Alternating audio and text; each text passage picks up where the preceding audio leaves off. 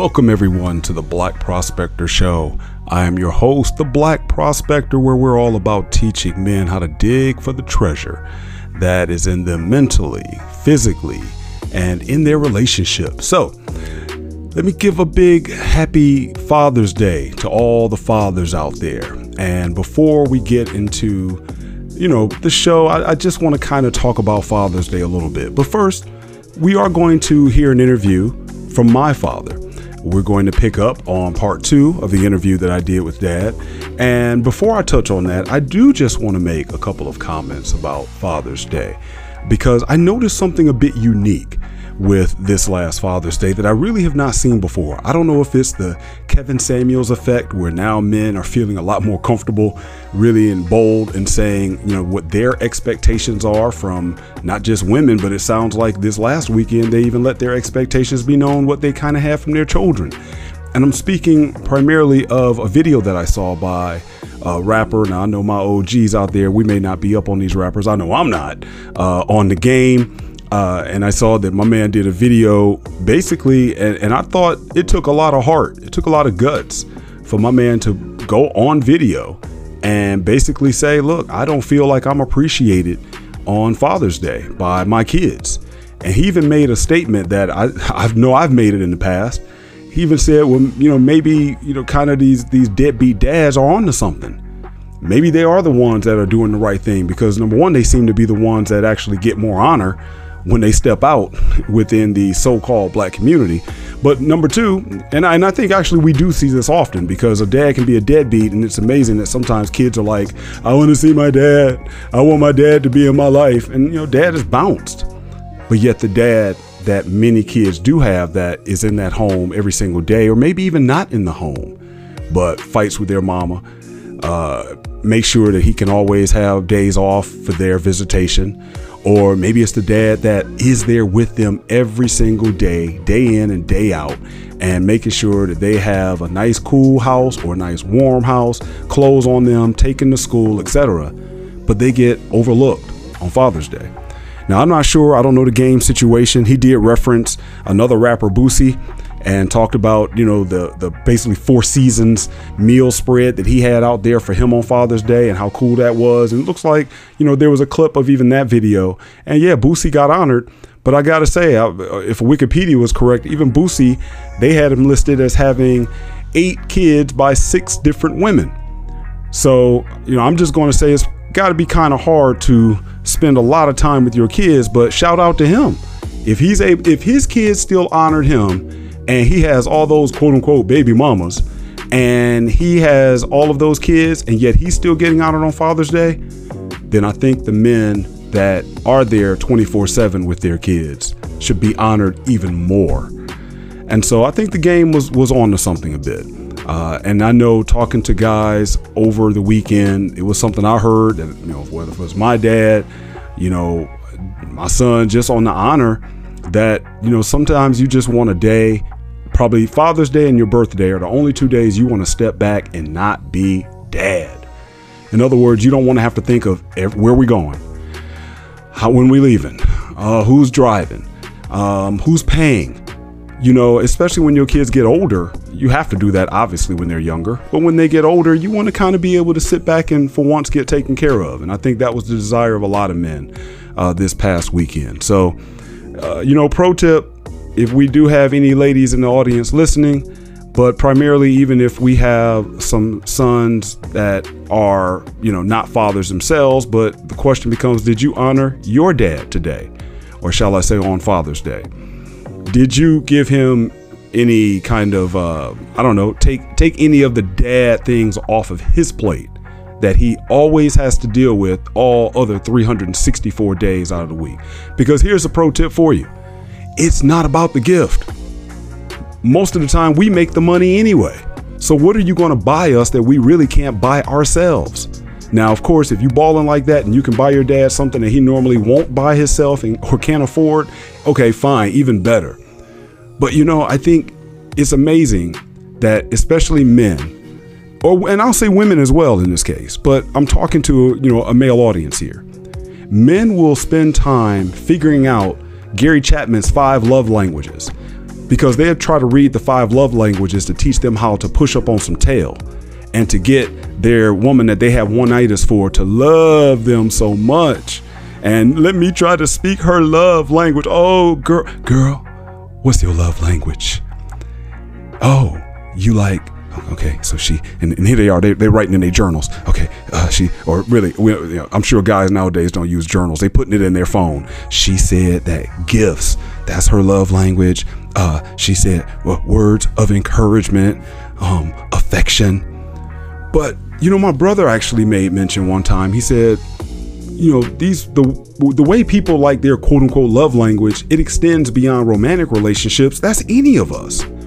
So if you take the time to figure out some chick's love language that's here today, gone tomorrow, and probably with your boy next week, how does your dad, what's his love language? In other words, what really has value to him? It's probably not money. It may be gifts. That may be his thing. So it could possibly be giving him a gift is very special. But again, most men have the money. They can buy it themselves, but a lot of times we just don't. But is your dad's love language words of encouragement? And believe me, I make fun of the love language thing, so I'm using it tongue in cheek, but I'm using it because everyone else seems to be so enamored with that concept these days. So I'm just flipping it around and say, you know what, if you're going to be caught up all into that, then just use, which I do think the system is true in this regard. How do people feel that you make them feel appreciated? In what ways do they feel valued? And so if your dad feels valued with a gift, then great, give him a gift. Maybe your dad feels valued if you just called him up and just told him how much, you appreciate what he's done for you over your life. Maybe your dad feels valued because he might be an OG and he's not, he's tough. He doesn't get into all of those emotional things, but he might feel valued when you take him somewhere, when you spend time with him. Maybe it's going to a car show. Maybe it's going out to golf. Maybe it's going, whatever y'all do. Maybe that's how your dad feels valued. But do you ever think about that? And lastly, I'll say, for all of us, do we take care of our dads the same way that we take care of our mothers on Mother's Day? Because I think in probably most households, the answer is nope. Because probably when it comes to dad gets the bold tie, dad gets the janky book, the gift certificate.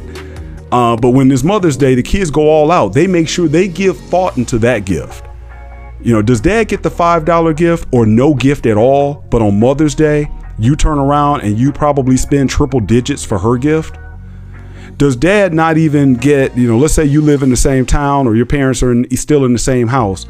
Does dad not even get taken out on Father's Day? You just call or just go over there and say, hey, happy Father's Day, Dad.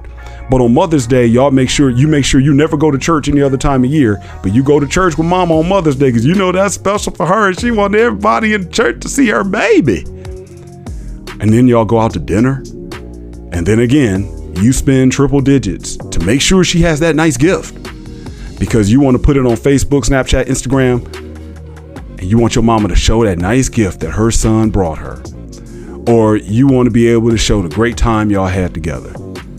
I think it's cool that men can now start talking about this, of not feeling appreciated. So I hope, gentlemen, that you did feel appreciated on Father's Day. If you didn't, well, I guess keep listening because that's why we're here. That's why we have Every Black Man Has a Story. I'm willing to listen. I'm willing to talk about these types of topics. And so today I'm going to roll right into part 2 of the interview that I did with my dad. And speaking of appreciation, I'm definitely going to say, and I have said this, I've said this publicly, I've spoken in front of 400 or 500 people. So I have no problem giving honor to my father in front of folks, strangers in a totally different arena, where we're not talking about fatherhood. We're not talking about, anything involving parenting, but I will still give credit to where I am at because of some things that my dad did. So I definitely have no problem saying it here before we go into this interview. In this segment of the interview, we talk about protecting the family. The reason why that's important And we talked about this a little bit in the first part of the interview. So definitely go back and check out part 1 because we touched on it and this is a continuation. But the fact that my dad did some things that I'm not going to talk about here on air, that might be a subject for another day. But some things that'll get you put in jail nowadays, I'll say that. Some things that get you definitely put in jail nowadays. You know, my dad did it to protect the household. And looking back at it, growing up in the D, where basically it was a case of I have to make sure that the streets and that these clowns out here in the streets don't harm my family. That's not going to happen. Not on my watch. We get into that. And so we didn't get into all the stories, but I'll tell just, you know, a couple in particular. You know, one time I remember my father made me a bike and it had a steering wheel on it. You know, for those who know, back in the late 70s, early 80s, that was a big thing for you to put a steering wheel on your bike. So I had this, you know, kind of a fake Schwinn because we didn't have money to get a real Schwinn. So I had this fake Schwinn, but my dad put a steering wheel on that. And the steering wheel actually, I remember him working so hard to make sure that the steering wheel was like straight like it is in a car. But I think because of the way the bolts lined up, let's just say on a regular steering wheel in a car, the 12 or the 3 and 9 positions were on the bike. They were at like 12 and 6. But you know what? There still weren't very many other kids in my neighborhood that had a steering wheel on their bike. So all the kids wanted to ride my bike. And one time they even tried to, you know, they kicked me off and took my bike. And remember, he told me to go down and grab a brick and throw a brick at him and get my bike. And I did that. But I digress. The thing is, my father, not being an engineer, you know, he wasn't the kind of guy that where, you know, we didn't have a garage. He didn't have a whole bunch of stuff in the back where he was always building things. Instead, I look back at that and I appreciate the sweat and the toil that he took upon himself to try to build it for me, not for him, for me. And I appreciate that. And one time I remember coming home and I did what all kids do, right? You ride your bike up and down the street. We lived on a busy street. And I came and I just put my bike right by the porch and I ran in the house. Probably went in to get something to drink or whatever. Wasn't in the house probably 1 minute. And someone else came knocking at the door. And, you know, we had the door open. I was like, who's this at the door? And it was a guy said who he said, hey, a guy just stole your bike. I just remember my father darting outside the door. Boom, gone, running down the street. And my dad came back. I'm guessing it probably was 15 minutes later. You know, it felt like it was like 5 minutes later or something in my life. But I'm sure it was a little bit longer. And it was like, what happened? What happened? And my father was coming back. And I think before my father got back, actually, the guy that told us that the dude stole the bike, he came back with my bike. And then I think my dad came back shortly thereafter. And I remember my father talking about that dude ran. Now I live between 2 mile roads. And that dude ran all the way a half mile, hurdling, you know, doggone fences like, you know, he's Carl Lewis, you know, jumping hurdles. I mean, this dude was booking. And my father said, you know, he got away. But my old dude he wasn't a spring chicken even then when that happened. And so this young dude definitely did not get my bike. And he ran fearing for his life over a bike. But you know what? That's what a man does to protect his family. And so I got my bike back. But what I got even more was a lesson of how I should always protect my family. And you don't let anyone mess with your family. And so think about it. We talk a little bit about single moms and how the streets ended up changing as we started having more single moms in the Black community. But, and as Neely Fuller said, we really can't even call ourselves a community. Again, that's a topic for another show. But the main thing is, that was an example to me. And we're going to talk a little bit about some of those protection stories. That's what you as a father bring to your household. And so I'm going to say this again, right where I started. If you can't really give appreciation to your father for much of anything, you at least give appreciation to your father on Father's Day for being there to protect you. Because if he wasn't there to protect you, maybe it would be you that got fondled by the Catholic priest. Maybe it would be you that got fondled by the youth group minister at the sleepovers, or by the basketball coach, or hey, maybe even by the U of M coach. Maybe it would be you that could have been molested or taken away by a neighbor. Maybe it could have been you that was getting beat up by someone and you knew you couldn't fight back, or that a whole bunch of dudes are doing something to you and you didn't have your father there to protect you. You had no one to run home to. If your father was there for you to run home to, it might be after Father's Day now, but do me a favor. If your dad is still alive, call your dad or go see your dad and just say, I thank you for being there and being my protector. Because as a man, you did for your family what was supposed to be done. With that, let's get into part 2 of my interview with Every Black Man Has a Story, and listen to the story of my father.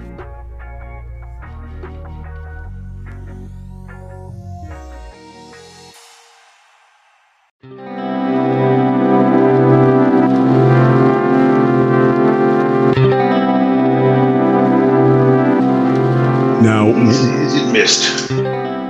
One thing I remember about him is that he had a tremendous love for sports, and I have his old scrapbook now, and I was even surprised, which is not too much of a surprise because so many men, especially black men around the 30s and the 40s, were in love with boxing. But I know he really installed the love for me for baseball. Now, you never were really one big for sports. When you were younger, did he try to get you into sports? Was there a reason why you kind of gravitated for something that he enjoyed so much? No, he would. I remember him with baseball.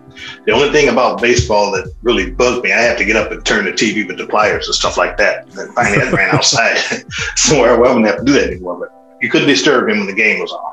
He'd listen to it on the radio. And to me, what could be more boring than that? Hey. he would do that. I could play baseball. With Buddy and Fred, Nathan. We played baseball good. That was fun. And that's, I guess, how we stayed so slim, because we ran up and down the street all day. And I could do that. But then it came to the car, the automobile. For some reason, it clicked. I just love vehicles.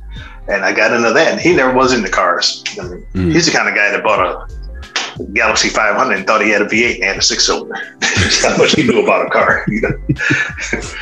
Great looking car. And I was the slowest kid on the block. I was so embarrassed. But, it was a ride. But I never got into sports. And when he would go to games, he would go with his buddies, Rex and those guys at church. He would go with all his buddies, but never me. Never even thought about taking me. So that's why I never really knew that much about sports. Because then as I grew up, I thought about how the world gravitates towards sports, how much money these sports players make. It doesn't make no sense to make that kind of money. And then you have cops and teachers can't make any money. That doesn't make sense to me. So I didn't want to get involved. I prefer to do something I can participate in if I chose to. Okay. Well, speaking of money, what was your father's profession? First, let me ask this, because I think this is always a good setup for what we end up even thinking about as we grow up. First, what was your father's education level at that time? And what was his profession that you first remember, or that he ended up retiring from? I believe he went to the 5th or 6th grade. He said he didn't do much schooling, but he always did tell me, if you can read and count, you can get through life. And he was good at that, as far as, keeping track of everything, and has a ledger of everything, all his bills, every dime spent, stuff like that. Even right down to the gas he bought that week. He was good at that. And as far as his job, I always remember him working for Uniroyal, that big place down by Belle Isle with the big stove. He's always worked there. Badge number 7721, never forget that. So, but that's where he made his living.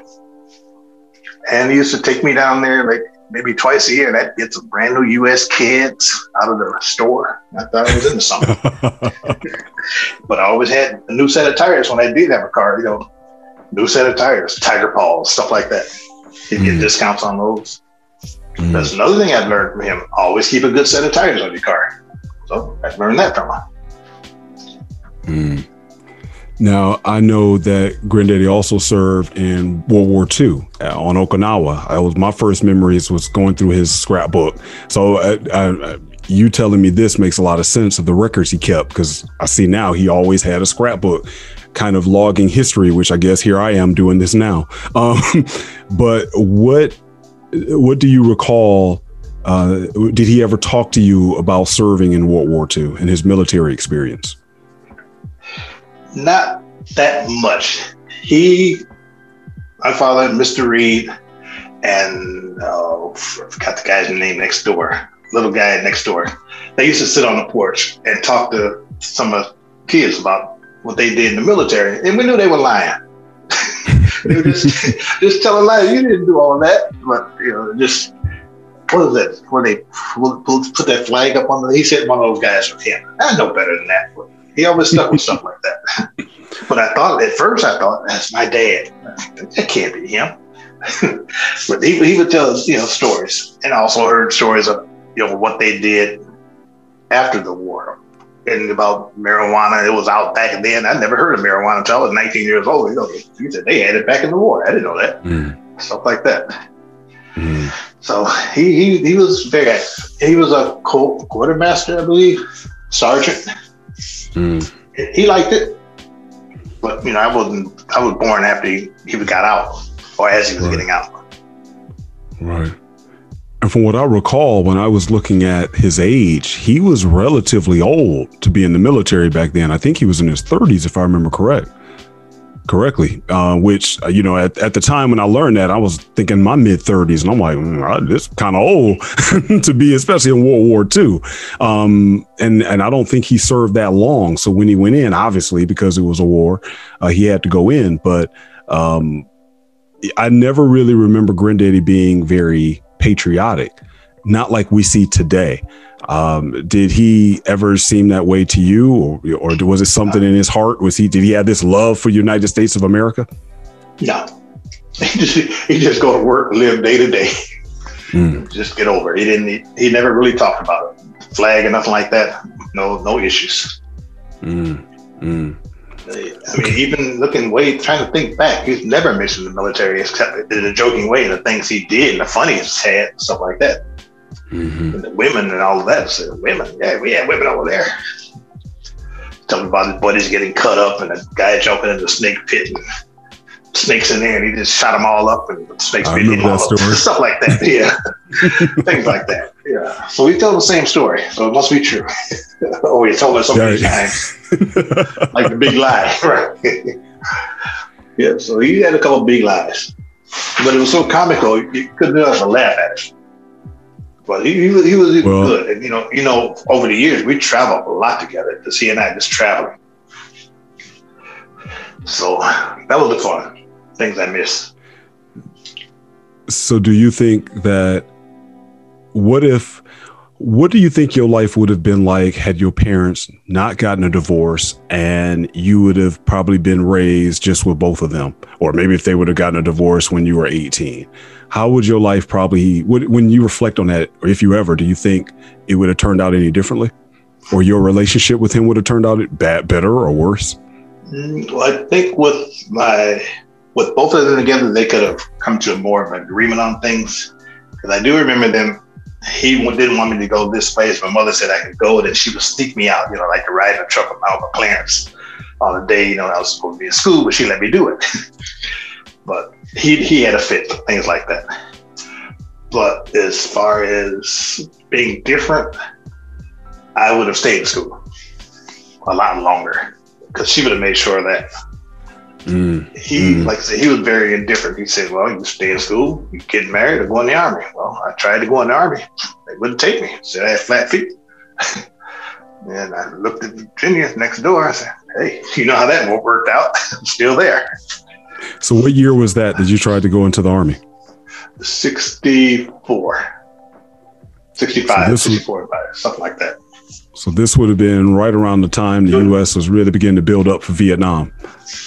Right. I tried to go. My buddies went. Fred, Nate, Alan, all of them went. Buddy, but I didn't go. I even tried all the services, Navy, Air Force, tried all of them. They said, nope. Wow. So when you said school, so then how far did you end up going in school? I went right up to the 12th grade, and I said, that's it. And I told my dad, I'm not going to school. I don't care. I'm going to do something, get a job. I went to Ford's. And, I went to the Ford Motor Company, and wow, I was making the big bucks then. At least as far as money concerned for a kid, because I used to wash cars, $1 a car. Mm-hmm. So that was big money for me. So I was thinking about going back to school then. But in the later years, I had to go get the GED thing, mm-hmm. Detroit Urban Institute. But other than that, I think I would have been in college and gone a lot farther. And like I would tell the kids today, do not get out of school. Learn as much as you can. Read as much as you can. There are jobs now, like the airplane. What do you call it? Controllers. Okay, air traffic controllers. Air traffic controllers and NTSB and all that. Jobs like that I didn't know about coming up. I would have loved to do something like that. Not work at a steel mill, but I didn't even know there were jobs like that coming up. And if they were, there weren't many of us doing it. Mm-hmm. So that was something I would like to do. And looking back, I would have done something like that. And those are things that I can't change, and I wish I could turn back the hands of time, as Tyrone Davis said. The men in your neighborhood, what jobs do they have? The other men that, your father communicated with and talked to, I guess, what other, if you didn't know about that, which it makes perfectly sense. I mean, this is a non-internet generation. What kind of jobs did you see other men working in your community? Ford Motor Company, Great Lakes Steel, McLeod Steel, Chrysler. They all worked in factories, every single one of them. All my buddies' dads, they all worked. And that's so surprising. Looking back, everybody had a mother and father. Everybody had a daddy at home. Everybody had their butt in the house at dark, stuff like that. Mm-hmm. We knew where everybody was. It's just amazing how the world's changed. For the worse. Yes, it's a lot worse, because, you're a parent. I could tell your kids what to do without you coming down the street and don't tell my kid what to do, because I was telling them right. But now these people are crazy. Don't tell my kid what to do. And you didn't see moms looking all crazy. Everybody got along. The whole world was better. This is why I like not Happy Days off. Back to the Future, because it reminds me so much of my childhood. Look at those days. I think I certainly know that change started taking place. I'm trying not to put all my stories in as well, because this is about you, but this crosses both of us, because we already saw that change when I think of the incidents that you had protecting the home with kids around the house. And I remember 3 distinct incidents. I remember the fight I got into with Ricky Collins. Ricky, I hope you're doing well. If you hear this, I've never forgot about you, and your face is still right there in my mind. But I remember the fight I got into with Ricky Collins, and you took me around the corner. And when you got home, I remember Mama was home, because I tried to beat his head into the ground, and then he had his buddy. So him and his buddy both tried to fight me, and I ran home, got my baseball bat, ran back out the house. Mama was yelling at me to come back in. Then they started running because I had the baseball bat. And then when you came home, you took me. I don't even know how you knew where they lived, because I don't remember knowing where Ricky lived. But I remember we went over there, and that was the first time I remember you talked to Ricky's dad, and that was the first time I heard somebody say the woodshed. And I remember asking you on the way back, Daddy, what's the woodshed? And you said that's where the old folks say they used to give whoopings to people. So I remember Ricky's dad said he was going to take him to the woodshed because he was bullying me. They say bullying nowadays, but he was picking on me. And so, all right, we're going to fight. And then I remember that kid that stayed, was it Moochie? That young kid. And I remember you called him. Yeah, his mama came around and I think wanted to call the cops or something like that. But it was, you already saw that change, because I don't think he had a daddy at home. So here's mama come, and he around there messing with us, So I remember him telling me that, what are you going to do to me? I'm saying, man, I would kill you. I don't know, by the grace of God, I didn't grab that boy. I really wanted to. So you already saw this was in the 80s. We saw that change, especially having more single mothers in the community where I also remember you, we don't know if the statute of limitations is over with, but let's just say when we thought it was a BB gun, somebody was shooting a BB gun at our window and at the dog, and you made those kids run when you went out the house with the rifle. And I think their grandfather or fathers came down. And again, it was the men. Yes, it was the men that came down and had a conversation. They didn't come down with their guns, getting ready to shoot. They're going to shoot. I remember talking, I'll never forget, they said, look, next time my name is such and such and such and such. If you have a problem with my boys, just come get me. I'll take care of them. So problems were handled a lot different, but you could see that the mamas was, don't be messing with my kid, Right. And that's the way it is today too. But I thought about that before too. I said, I must have been crazy back in the day to do stuff like that. But it's all about protecting your family. Don't touch my family. End of story. Yes. Don't care how big or little you are. Don't touch them. Yes. You got to fight me too. Simple as that. Well, I think they would say that's wrong now, but that's it. Yes, because that leads me into growing up in the hood. You growing up then in Detroit, how did that shape you into the man that you are today?